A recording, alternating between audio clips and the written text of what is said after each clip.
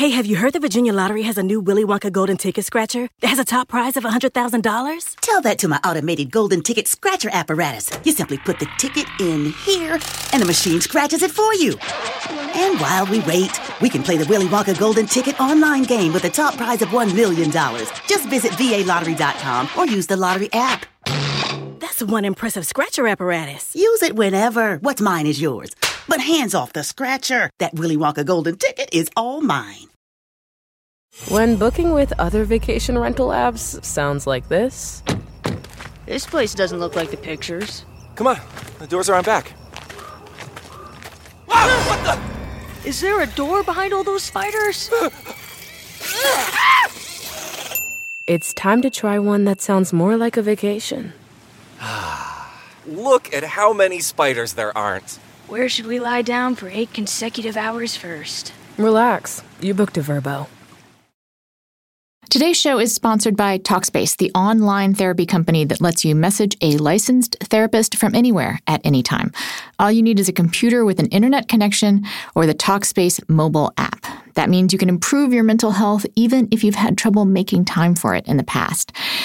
I love the idea of Talkspace, especially for people who literally maybe you have time making time for yourself because you're dealing with so much stuff. I have a friend that uses Talkspace, and it's really helped her kind of as a bridge to be in a place where she can do even more for her mental health. If you can't imagine fitting anything else into your life, well, with Talkspace, therapy is as easy as sending a message. If you're already texting your friends about your mental health, why not text an expert? Get something off your chest whenever you need to. Talk about your everyday challenges at work or home. Just chat about life. There are no extra commutes, no leaving the office, and no judgments. Remember that therapy isn't just about venting your innermost thoughts or digging into childhood memories. It's also about practical, everyday strategies for stress management and living a happier life. Having a therapist simply provides you with a designated person for you to talk to who's trained to listen and help you make positive changes. The Talkspace platform has over 2,000 licensed therapists who are experienced in addressing life challenges we all face. To match with a perfect therapist for a fraction of the price of traditional therapy, go to Talkspace.com/WFLT and use the code WFLT to get $45 off your first month and show your support for this show. That's Talkspace.com/WFLT and use the code WFLT. Hi, I'm Anna Marie Cox, and welcome to With Friends Like These, the show where we talk about the differences between us without letting them divide us. And that is a lie. Today's show is not about that. Today's show is a response to some listener and, I guess, reader also pleas that I do something uplifting in a show. So we decided we would go to the guests that we've had over the past couple years and ask them to contribute audio recordings of what they're thankful for. And we're going to play that. That's kind of part 2 of the show. And then also, it occurred to me that, gosh darn it, we've had someone on the show who's written a book about being grateful. And that person is Diana Butler Bass, and she is here. Hi, Diana. Hi, it's so wonderful to be back with you. And I'm truly grateful to have you here as well. And I think I want to start off with the hard thing, for me at least, which is that, so we have this wonderful holiday called Thanksgiving, which does tend to prompt things like this, conversations like the one we're about to have, where people talk about what they're grateful for. But I always have a little pinprick of guilt, maybe more than a pinprick of guilt, because this holiday is founded on some really terrible history. Like, do you have any thoughts about how to kind of approach that? Yeah, I've been asked that question quite a bit this year by audiences who are rightly worried that the early celebrations of Thanksgiving often were wrapped up with some pretty terrible, violent episodes in the early colonization of New England. I think it was one of the early celebrations was in 1627, if memory serves me correctly, and it immediately had followed upon a genocide of a particular tribe that was in the way of a group of New England settlers. So there was I think it was this morning in Time magazine, an article by a Native American writer dealing with that. And I read the article, and he was talking about how difficult Thanksgiving was for him, but that he was in the process of reclaiming it. And in the course of the article, he said, just because something was founded on violence, it doesn't mean that it has to stay that way. And all year I've been telling people that despite the horrible history of it, which we need to recognize, the sort of deeper story here is that we have this myth of the colonists and the native peoples getting along and sharing a meal. And so I've been encouraging people saying, well, maybe it's time to make the myth the reality. And so instead of living into a terrible story and a destructive story and a story that was concocted to cover up white supremacy, let's turn it into a real story of people across boundaries serving each other a meal and learning to sit together and share the abundance of the earth. And so that's pretty much what this article said that was in Time, and I was so amazed and pleased to see it from such a powerful perspective. I appreciate that point of view, too. I mean, there's a lot of history that's pretty awful that has somehow gotten us to a place that's better. And I do think it's important to just acknowledge the awful part, right? And to know the true story of Thanksgiving. And my own piece of this has been, I just did the very easy thing of figuring out whose land I'm on today, right? Which is, I guess, a thing that actually my intern, Lily, told me that at Macalester College, that's how they're acknowledging in almost every public event they do that they're on Dakota land, which I could totally see like the older, less woke me being really annoyed by that. But you know what? Well, because it would be like, oh, really? Do we have to do this every time? But when you think about like how long we've been occupying this, maybe that's not a terrible thing. And especially you and your family may not want to do it every day, but to do the little bit of extra work to find out whose land you're on when you celebrate Thanksgiving, I think would be a good way to start reclaiming the holiday the way you're talking about. Yeah, for many, many years, most of my work was with liberal churches. And I remember this one trip in particular in Australia about 12 years ago, maybe. And that was the first time I'd ever seen that a lot of progressive congregations in Australia have been using that as part of their liturgy for about 2 decades now. That is beginning every single worship service and holiday celebration with a recognition of the indigenous peoples upon whose land they now live, and to thank them and to remember the ways in which the people who came before had cared for the land and what can be learned from their histories. I think it's a beautiful thing. It might have annoyed me too at one point in my life, but I'm on the Patawomek tribe's land, and I'm going to remember that tomorrow over Thanksgiving.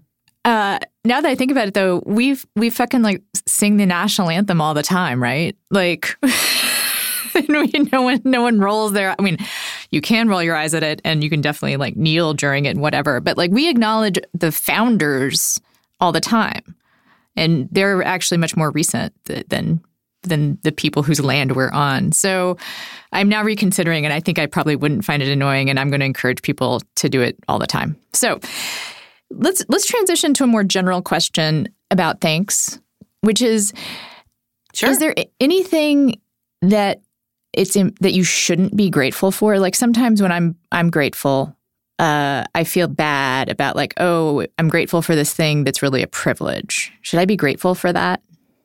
I think it's okay when you say I'm grateful for.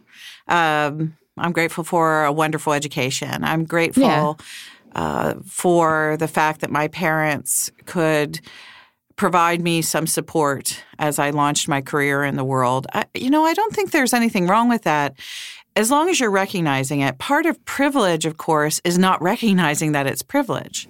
Right. It's just like, oh, I was entitled to that thing, or we're blind to the gifts. But as soon as you say, I'm grateful that my parents helped me out to get a start, or whatever that psychologists call it tailwinds, the things that give us a boost or help us in life. As soon as we recognize those, we see them more as gifts rather than privileges. So I think that when we say we're grateful for X, Y, or Z, that is something that's an extraordinary gift, an extraordinary advantage. All of a sudden, we see it differently. We see it more as, oh, I really kind of didn't deserve that, but someone thought ahead to give me this particular gift, or I was able to use this particular thing in order to do good for others. So I think it kind of takes some of the privileged aspect out of it by creating the capacity of it not being an entitlement. And then all of a sudden you can kind of look around and say, hey, I wish other people had that same tailwind. You know, what can I do to make sure that what has been such a blessing for me can also be a blessing for other people as well? I mentioned in the intro that you'd written a book about gratitude. I didn't actually say the name, but it's Grateful, The Transformative Power of Giving Thanks. And I know you talked to a ton of people when you wrote this book about their traditions of gratitude and you know, how gratitude works in their life. And I'm curious, what were some of the surprises you had in terms of what people are grateful for? Well, the capacity of people to be grateful in difficult circumstances, I think, was one of the things that surprised me the most. There's a real problem around suffering or illness or injustice and gratitude, because one of the things we should never be grateful for, and psychologists say you should never force anyone to be grateful for, is any act that does injury. And so even in religious traditions, you sometimes hear people say, oh, I'm sorry you lost your job, but hey, be grateful anyway, because there's going to be a blessing in this. Or I actually know people who have been told by pastors things like, yes, I know that it's really hard because your spouse beats you, but God has a blessing in it for you. So be grateful because you're going to find a blessing. But that's wrong. People should never say, I'm grateful for something that is violent or something that is unjust or something that is purposefully demeaning. So those things are not what you're grateful for. But what people shared with me was a capacity to learn gratitude through the difficult challenges of life. That they weren't grateful for the thing itself, the job loss or the violent act or the illness, but they learned to be their capacity for receiving gifts of compassion and love and wonder, their capacity for seeing the presence of the sacred in the middle of those kinds of trials multiplied when they looked at what they were going through with the eyes of gratitude. And that, in turn, gave them a kind of internal fortitude that built up courage and enabled people to face those difficulties even better than they might have in other circumstances. So those are the things that surprised me most, those stories where people learned gratitude through incredibly hard times. There's a battle going on about the future of the internet. Big corporations and ISPs and ad networks are getting rich from selling your data, and net neutrality no longer really exists. Internet providers and mobile carriers like Comcast and Verizon can restrict websites, spy on your online activity, or sell your browsing history to anyone they want. And I don't want my internet browsing to be tracked and sold. I don't think anybody actually wants that. And that is why I use a virtual private network. Specifically, I use ExpressVPN With one click, ExpressVPN shields my online activity from internet and mobile providers, as well as hackers and spies. ExpressVPN secures and anonymizes your internet browsing by encrypting your data and hiding your public IP address. For less than $7 a month, you can get the same ExpressVPN protection that I have. It is rated the #1 VPN service by TechRadar and comes with a 30-day money-back guarantee. If you ever use public Wi-Fi and want to keep your data private, you need a virtual private network, and ExpressVPN is my solution. To take back your internet privacy today and find out how you can get 3 months for free, go to expressvpn.com/friends. That's ExpressVPN, ExpressVPN.com/friends, and you will get 3 months free with a 1-year package. Again, that's expressvpn.com/friends. Journalist Mehdi Hasan is known around the world for his televised takedowns of presidents and prime ministers. He hosts Up Front on Al Jazeera and is a columnist for The Intercept. And in his new podcast, Deconstructed, Mehdi unpacks a game-changing news event of the week while challenging the conventional wisdom in a tight 30-minute package, a little quicker than what we do here. He starts his show with his take on one topic and what the mainstream news is getting wrong or what context is being missed. And then he goes into a deep analysis and conversation with his guest or guests of the week. And get this, his guests have included Judd Apatow, Bernie Sanders, and Hassan Minhaj. So he kind of covers the gamut, I would say, in terms of who you might be expecting. It's everyone from comedians to politicians to, for instance, Stephon Clark's fiancée. So you're going to hear from a lot of different people. And the show has covered such topics as the violence in Gaza from the perspective of Israeli activists against the occupation, and of course, police shootings, as through the eyes of the fiancé of Stephon Clark. Also, he's talked about the dangers of John Bolton with former diplomats. As a Brit and a Muslim and immigrant based in Donald Trump's Washington, D.C., Mehdi Hasan gives a refreshingly provocative perspective on the ups and downs of American and global politics. Deconstructed is a show that cuts through political drivel and media misinformation to give you a straight take on one big news story of the week. It is out every Friday, just like this pod. You can listen and subscribe at theintercept.com/deconstructed or on any podcast platform. So I have a gratitude circle that I'm a part of. I think we've talked about before. It's with other women that I've met through the 12-step program that I'm in. And I've been doing it literally for years. Like, some of the cast of characters has changed a little bit. Have people leave the program, have people leave town. But what's been interesting to me over the years is to see the span of things that people can be grateful for.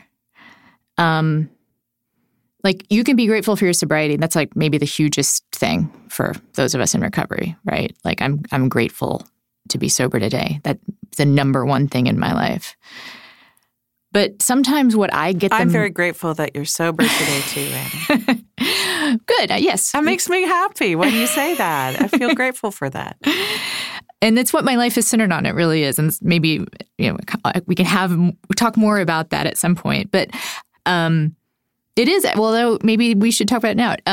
Because honestly, like, that is the center of my life, is my gratitude for my sobriety. I kind of want to continue my story, and maybe we can weave them together, which is that, so I'm great. That is a central fact of my life, is that I'm sober today and I'm grateful for it.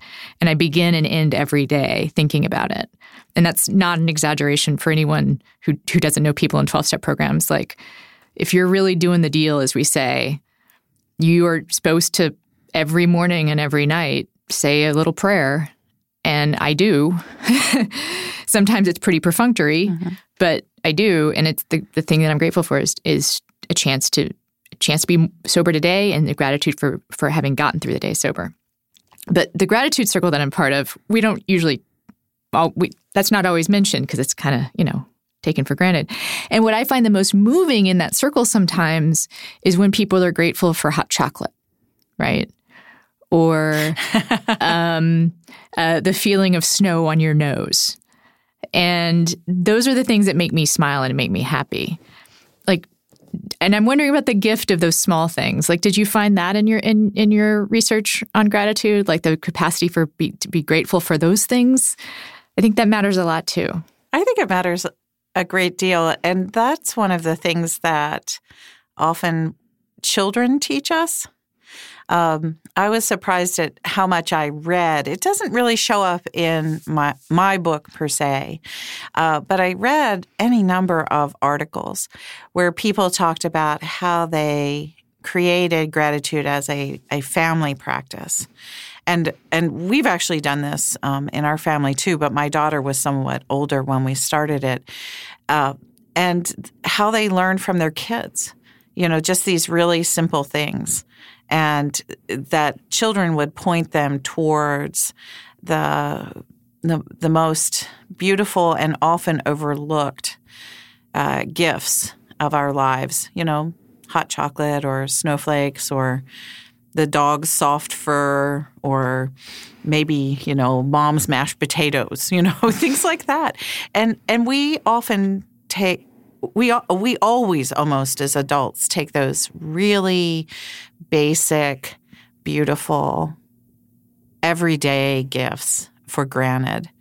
And I think that what you're talking about with sobriety and the gratitude circle, or what a lot of people do experience when they work with children, teachers often report that they hear this a lot from children, is that it's the reminder that it doesn't have to be something that's big, or life-saving or dramatic or world-changing to be grateful over it. It can just be a moment or a taste or the look of the sky that can cause us to say thank you. For me, sometimes it's the fact that when life is really hard, if I'm finding it difficult to feel truly grateful for my sobriety because I'm just, depressed with life. I'm not feeling like I like where I am. It's the ability to find gratitude for, cuddling with my pets that's easier. It's easier to find. That's why I love your dog pictures, your adorable pictures, the cat pictures. Well, and the kitties are there too. The kitties are sort of a quieter gift at this point. The dog really makes himself announced into the world. So I mentioned at the top of the show that we asked for guests to send in some audio messages with what they're grateful for. And we're going to take a quick break and you'll hear a mashup of those things. And then Diana and I will be back. I unfortunately should note that we have a content warning for this gratitude mashup, which sounds weird. But one of the people who submitted audio message is grateful for something that has to do with sexual violence. And I already feel weird, like giving you the content warning and telling you we're going to talk about it and telling you someone's grateful for it. But trust me, this is all going to be worth it. And Diana and I will see you on the other side. Hi, my name is Alice Wong, and I'm thankful for the simple pleasures of life. With a year like 2018 winding down, saying I'm overwhelmed and frustrated is an understatement. I find joy in a slice of pie with hot coffee. I feel safe and warm when I DM with friends late at night, trying to be as superficial and salty as I want to be. I find strength to see people tell their stories and pushing back against so much hate.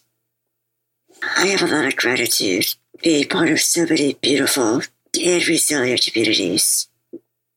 So take a moment and share something delicious with someone you love.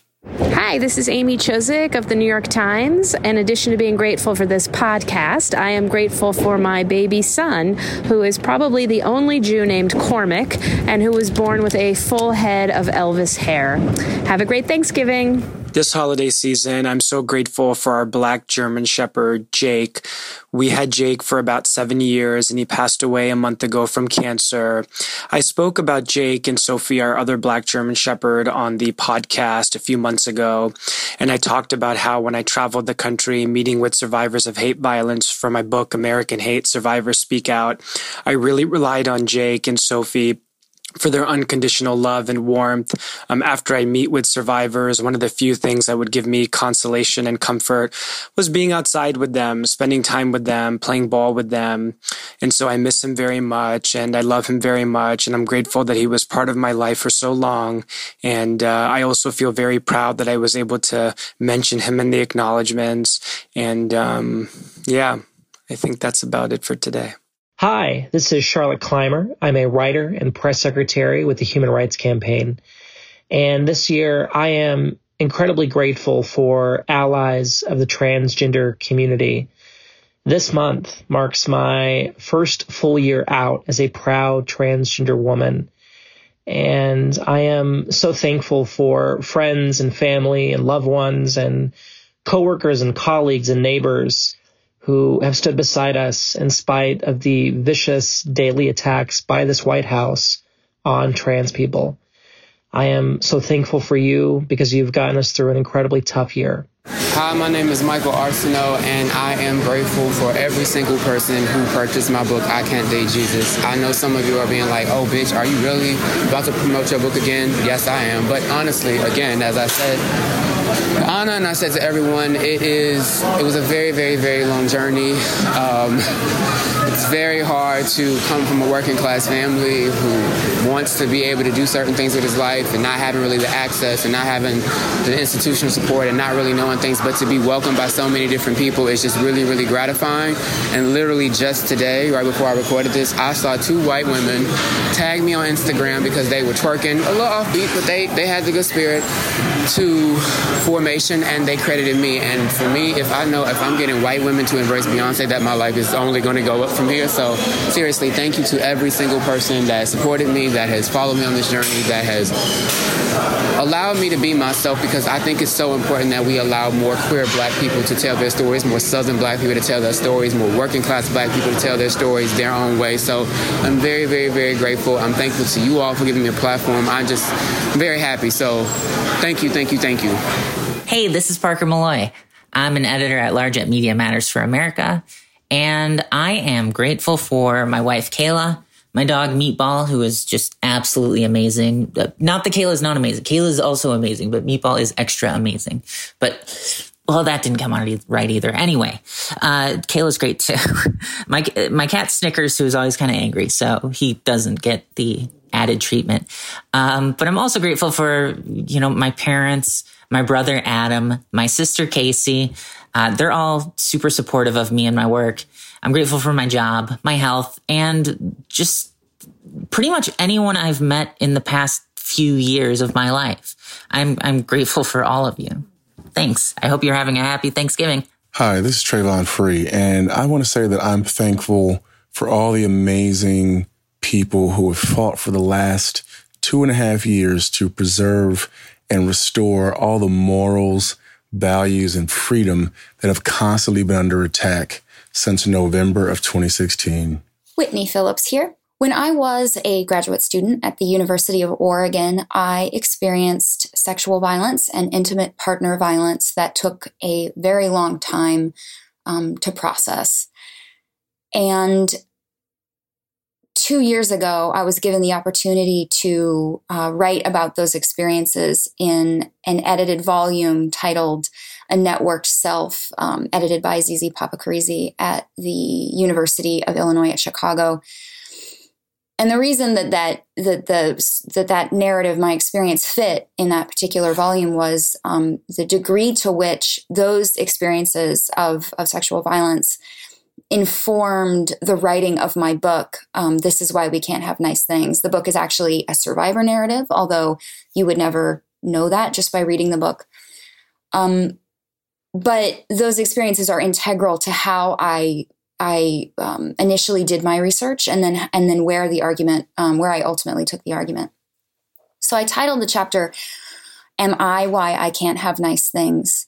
And wrote it as, Me Too, the Me Too movement was starting to take hold. And then the book was published in June. And then subsequent to that, over the last couple of months in particular, we had Kavanaugh hearings and all kinds of things related to those issues, sort of reckoning with sexual violence. And I had been invited in September of this year to give a talk on that chapter. And that was going to be the very first time that I ever said the words. I had written the experience, but it's different to say it to an audience than to write it in a more protected setting. And that was when the Kavanaugh stuff really was at its, I would say pinnacle, but I don't know if that's the right word, nadir maybe. But the Kavanaugh stuff was unfolding. And it was at the height of it when I gave that talk. And I guess what I am most grateful for is the opportunity to tell that story, to share those experiences, and to have others listen and to have them respond with such support and compassion, which has been my experience in so many different ways since I first sort of came out, when I first started talking about this experience with close friends. But in the last few months, the ability to have these conversations, to listen to other women's stories, I think has been so healing for me and for a lot of women. And so that's what I'm grateful for. I'm grateful to hear and to be heard. And I hope that there's more of that moving forward.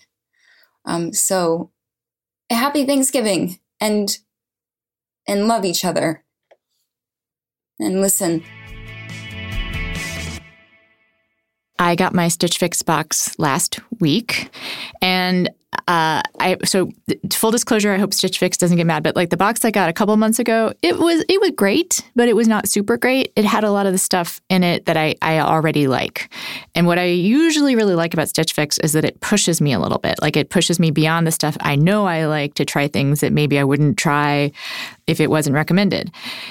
Anyway, the stylist took my feedback and responded to it. And this month, my Stitch Fix box was a little bit outside my comfort zone, but in a great way. The thing that I probably would not have picked off the rack for myself was a gray Tina Turk sweater dress. And I'm not a fan of super tight sweater dresses, but this one has this cool, like, fringy element around the hips, which makes it harder to see your hips. And I'm at an age where that's a good thing. I never, ever, ever would have picked it out of a catalog. I never would have taken it off the rack at a store. But because it was in my Stitch Fix box, I tried it on, and it looks fantastic on me. That fringy stuff may be more of like a mental crutch than anything else. I don't know how much it actually hides, but I look great in it. My husband thinks I look great in it. And again, I wouldn't have picked it out for myself. So try Stitch Fix. You'll be paired with your very own personal stylist who will handpick the items that are sent directly to your door. You get to try them on, pay only for what you love, and return the rest. Shipping, exchanges, and returns are always free. There's no subscription required.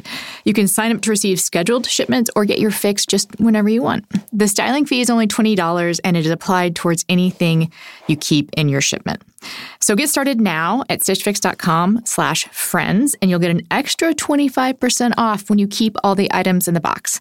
That's stitchfix.com/friends to get started today. stitchfix.com/friends. Bombas is a sponsor of this podcast, and it's not only fun to say, but literally just now the engineer told me she loves these socks. And I can tell you my husband loves these socks and I love these socks. They do somehow fit better. I don't know exactly how they did it. I think it is, I have in the notes here, it's the arch support system that provides extra support where you need it most and feels like a hug around your foot. That's not the language that first would have come to mind, but definitely there's something about that kind of like more firmness, stretchiness around your arches that makes it feel better. I don't know. And it also has stay-up technology. 133 tension levels were tested to find the perfect tension that's comfortable, stays in place while not being too loose, and never leaves a mark. There's also a seamless toe. That is something that I definitely appreciate, especially in my running socks. And then, of course, with Bombas, 1 pair sold equals 1 pair donated. Socks are the #1 most requested item in homeless shelters, but you can't donate used socks. And that is why Bombas donates 1 brand new pair of socks for every pair they sell. To date, they've sold and donated over 9 million pairs. These socks feel like a good conversation. That's what they feel like. These socks feel like a conversation that's like warm and supportive, but doesn't leave a mark. Let's say that. This says they feel like walking on a cloud. I would say that you wouldn't want to walk on a cloud because you'd fall through. But it does feel comfortable. It feels like walking on something very, very soft. They feel like pillows on your feet. That, again, I'm not going to go that far. They feel like your feet just got a massage. You know what? That I will say. They do feel like your feet just got a massage. They're great socks. With friends like these listeners, get 20% off their first order. Go to bombas.com/friends. That's BOMBAS.com, and you will get 20% off your first order. Bombas.com/friends. So, Diana, one of the other really good reasons you're on the show today is that I know you have some thoughts about what Whitney talked about, which is something that started with a really terrible event, but ended in a place where it is today what she is most grateful for this year. Yeah. My experience has been so similar this year because one of the things that I wrote about in Grateful at the very outset of the book, I was very concerned about the issue of people picking up a book and saying, oh, why does the world need another gratitude book by a privileged white woman? And I knew I needed to put myself inside of a circle, a conversation of people who had not just experienced privilege, because that's what my life looks like from the outside. But I open, it's like on page 35 of the book, by telling a story about how I was assaulted when I was 14 years old by a relative. And the story that I tell was a story of struggle, how that really blocked my understanding of gratitude and how hard it was for me to get there. So over the course of the year, having written that book and then the book coming out in April, it's been amazing to me how many interviewers did not want to ask me about that section of the book, that they went literally around it. And then there were a few interviewers who said, please forgive me, but do you want to talk about this? And I said, well, of course it's fine to talk about it because I actually wrote it in a book that was published by HarperCollins, and lots of people are going to read it, So it's right there. It's my story. It's in print. And what I've discovered for myself over the last year is that I've both felt really sad about it sort of afresh, but the sadness is not a kind of shame sadness. It's more of a sadness of, this really happened to me, and this really happens to so many people. And it's such a terrible thing. But at the same time, as I've been able to talk about it much more forthrightly and with a sense of what I would call healing emotion, even when it's a sad healing emotion, that people also have gathered around me and have come up to me and said, I can't believe that you talked about that in a sermon. I've never heard anyone address that in a sermon, and I'm so thankful that you could say those words from the pulpit. It takes the evil out of it, or takes the sting away, or it helps me with my issues regarding shame. And so those are things that I felt really grateful for this year as well. Telling a story of pain, but then finding through that story of pain that a lot of people in our culture are ready to tell that story in a way that isn't about hiding in the shadows, but is a story about pushing back what is evil and speaking our truths and supporting one another, and really, I think, pushing the blame and the sin where it belongs, and that is on the people who are the victimizers, not the victims. So I am so grateful for that, and I'm really thankful for this cultural change. Although the Kavanaugh thing was terrible and sort of felt abusive again, but to see so many people stand up, both men and women, victims and people who were allies with victims, even though he's on the Supreme Court, it also was gratifying that it was close. And I can think of a time not so long ago in history that nobody would have even mentioned it, and it wouldn't have been close, and there wouldn't have been a conflict. And so we've come a long way, and for that I'm quite thankful, and it energizes me to keep pushing ahead with this conversation and clearing the decks of what has been a secret evil in our culture. Maybe you can help me with something that I've struggled with just as a language issue in thinking about some of these things, which is I hate the term silver lining. Like, oh yeah, I do too, actually. I don't know why really exactly it bothers me so much, because like there isn't like the idea that there'd be a silver lining to Kavanaugh getting confirmed. Like, no, there's not. Yeah, I don't think I said that, did I? No, you didn't. No, you didn't. But like, I'm thinking about how people sometimes frame bad things, right? They frame it as there's a bad thing with a silver lining, right? But I feel like that gets in the way of being able to get to gratitude almost, right? Like, yeah. I want to acknowledge you can't, if you want to get to the other side of it and be able to be, to develop the capacity for gratitude and grace in the midst of something terrible, you have to acknowledge the terribleness, right? Like, you can't sugarcoat it. You can't put a silver lining about it. You can't say, oh, well, that had to happen, for instance, in order for us to get to where we are. Like, it's just, it did happen. Right. And now it happened. And so if we can, we try to find the capacity for grace and gratitude. But at the same time, like, it's okay if you don't find it. Yes. I think that the thing that you're talking about, one of the reasons I actually resisted writing this book is I thought, oh my gosh, everybody is going to think that I've written a lot of really hard topics in theology and spiritual practices and all kinds of things. I don't think that anybody would look at my body of work over 20 years and say, oh my gosh, look at there, Diana's the prosperity gospel theologian, or something like that.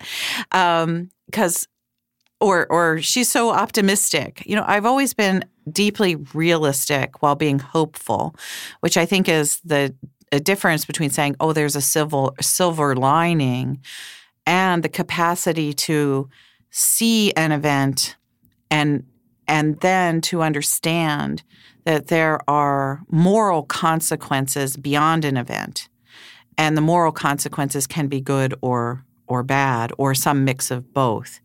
And what I think about gratitude when you talk in the way that you just set up the problem is that gratitude is not necessarily the response we get on the other side of the event, but if we put on the capacity to be grateful, if we say, okay, here's this terrible event, this terrible thing that's going on in our culture. I know that so many people are hurting. What would be is there anything in this whole field of vision that I can or we can see as redemptive? And so that's a little different than saying, oh, it's a silver lining. A silver lining is like, oh, there's good everywhere. Mm-hmm. Well, sometimes there's not good everywhere. Sometimes things are just crap. And yet gratitude calls us even into that place. And then you say, okay, well, what is here in the middle of this? And I just gave an example, with the Kavanaugh hearings. And that's not a silver lining. That is the capacity to push American history to a more redemptive point. And so that becomes vigorous and powerful and has the capacity even to link our sort of political stands with some very powerful philosophical and theological and spiritual ideas. And so gratitude isn't the panacea. It's not the feel-good moment. It's not the cockeyed optimist looking at everything and seeing the glass half full. But instead, what it is it becomes our capacity to look past the present circumstance and imagine a moral future. And that is what I think for myself, that is one of the things that I found to be incredibly strengthening this year. I can testify as if I was in a Baptist church with great conviction and deep belief that my moral imagination has changed, and it has gotten stronger even in these days where there's been so much that has challenged the moral fabric of what it means to be a person of faith and what it means to be a citizen of the United States. So I think a thing that you don't know about me is that once a month I do a chapel service at my... I did not know that. It's at the low-cost treatment center that I volunteer at. One of the things I do is on a Saturday morning I go, and my charge for the past 2 years is on the third Saturday of the month, I talk about hope. And I will be honest, there's a little bit of a patter that I can do in my sleep if I wanted to. But for the most part, I actually do try to I try to do something a little different every month. I try to think about how to talk about it. But one of the things that's been a constant for me, because it comes up all the time, is to talk to these people who are in their first 30 days of sobriety about the difference between optimism and hope.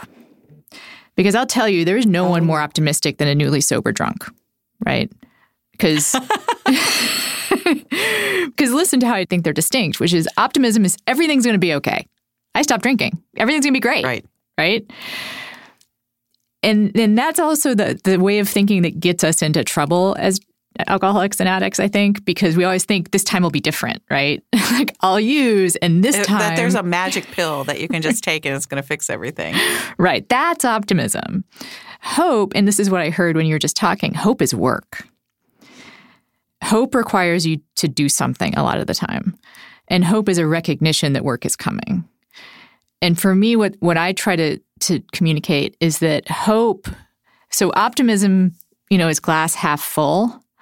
And hope is I have exactly as much as I need to keep going. And that's really what I think gratitude is too. Yeah. Yeah, I have exactly what I need. Yeah. People can say, well, I'm grateful for XYZ, and they think, oh, it's fixed everything. But it's really gratitude points us toward the present moment's abundance. And that is all I need is right here, right now. It does not necessarily mean that down the road you have every single thing you need at a given moment. But you will, but it's not like you've banked it, and it's going to be perfect and you're going to be safe forever. There's going to be challenges along the whole path. Sometimes what I say about my sobriety is I don't have everything I need or everything I want, but everything I have is something that I want or something that I need. Oh, that's great. This really is such an interesting conversation because gratitude is such an expansive category that it includes the 3-year-old that's going to be at your Thanksgiving table who says, thank you for the cranberry sauce, all the way to the development of a moral imagination that can change our social and political environment. And all of that is gratitude. And it to me, that is an amazing category of a spiritual practice, because it's one that will last from the very beginning of our lives towards the end. It should grow and deepen over time. And yet, when we're in a struggle of the, can I make it around the next corner if I'm an addict, or if something terrible happens, or, if we don't have enough money to get through the next month, then you flee back and you can say, oh my gosh, this hot chocolate tastes great. And somehow that simple observation, the one that we've carried with us since childhood, just sort of moves through the whole arc of gratitude of our lives and says, okay, if the hot chocolate tastes great, this moment too, with all of these challenges, can be faced. It will come to some sort of conclusion if I choose well, and sometimes even if we don't choose well, that can give hope and joy and fullness, and I can be grateful, even here and even now. So I'm really stunned by the way that you've asked those questions and pointed out both the simplicity and the complexity of it, because that's really what gratitude is all about. It's about very simple concepts on one hand, but then it's about some of the deepest challenges that we ever face in our lives. And one gets us through the other all the time. That's what I've found.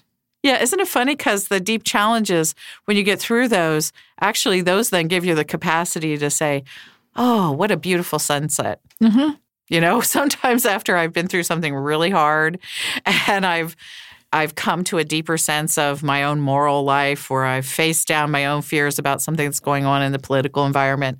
I walk outside and there's a beautiful flower, and I'll just go, oh, thank you for that flower. And so the hard thing sometimes leads to the simple thing, as well as the simple thing giving us strength for the hard thing. So I feel like I can't end this conversation without asking you, not what you're most grateful for this year, because that's too hard and I'm springing it on you, but what are you grateful for in this moment? And you can't say this conversation. Sorry. Okay. I'm going to make it work. Well, at this particular moment, I feel very grateful. I have had a very long year on the road. I got home last night from Dallas, Texas, where I had worked with a group called the Thanksgiving Foundation and another group called Faith Commons. And I was in 5 days worth of amazing lectures, sermons, consulting conversations, cheering on clergy about gratitude. It was a very intense work week. And I got home last night around 1 o'clock in the morning. And it was my last business trip of the year. My business happens to be a good business, but it takes a lot out of us, travel. And I came home, and there was my dog and my husband, and I'm home now for 6 weeks. And just the joy of being in my house, in my bed, cooking food in my kitchen, my daughter coming home from college and being with our family, getting to talk to my stepson and his brand new serious girlfriend. Oh man, that's just the best. So I'm feeling kind of a little bit more than usual, overflowing with blessings for a good year of work done, a hard, long, good year, but now to be with the people who love me most in the place I love the most. So I'm feeling very grateful for that. And I get to say I'm grateful for this conversation, and I'm grateful for you in my life. And I'm grateful to you, dear listeners. This is the most important stuff I've ever done for me. I don't know about you guys. I don't know about you folks. But I am grateful for the chance to visit with you every week. And with that, I'll send you off to your Thanksgiving table or your leftovers. And please remember, take care of yourselves. See you next week.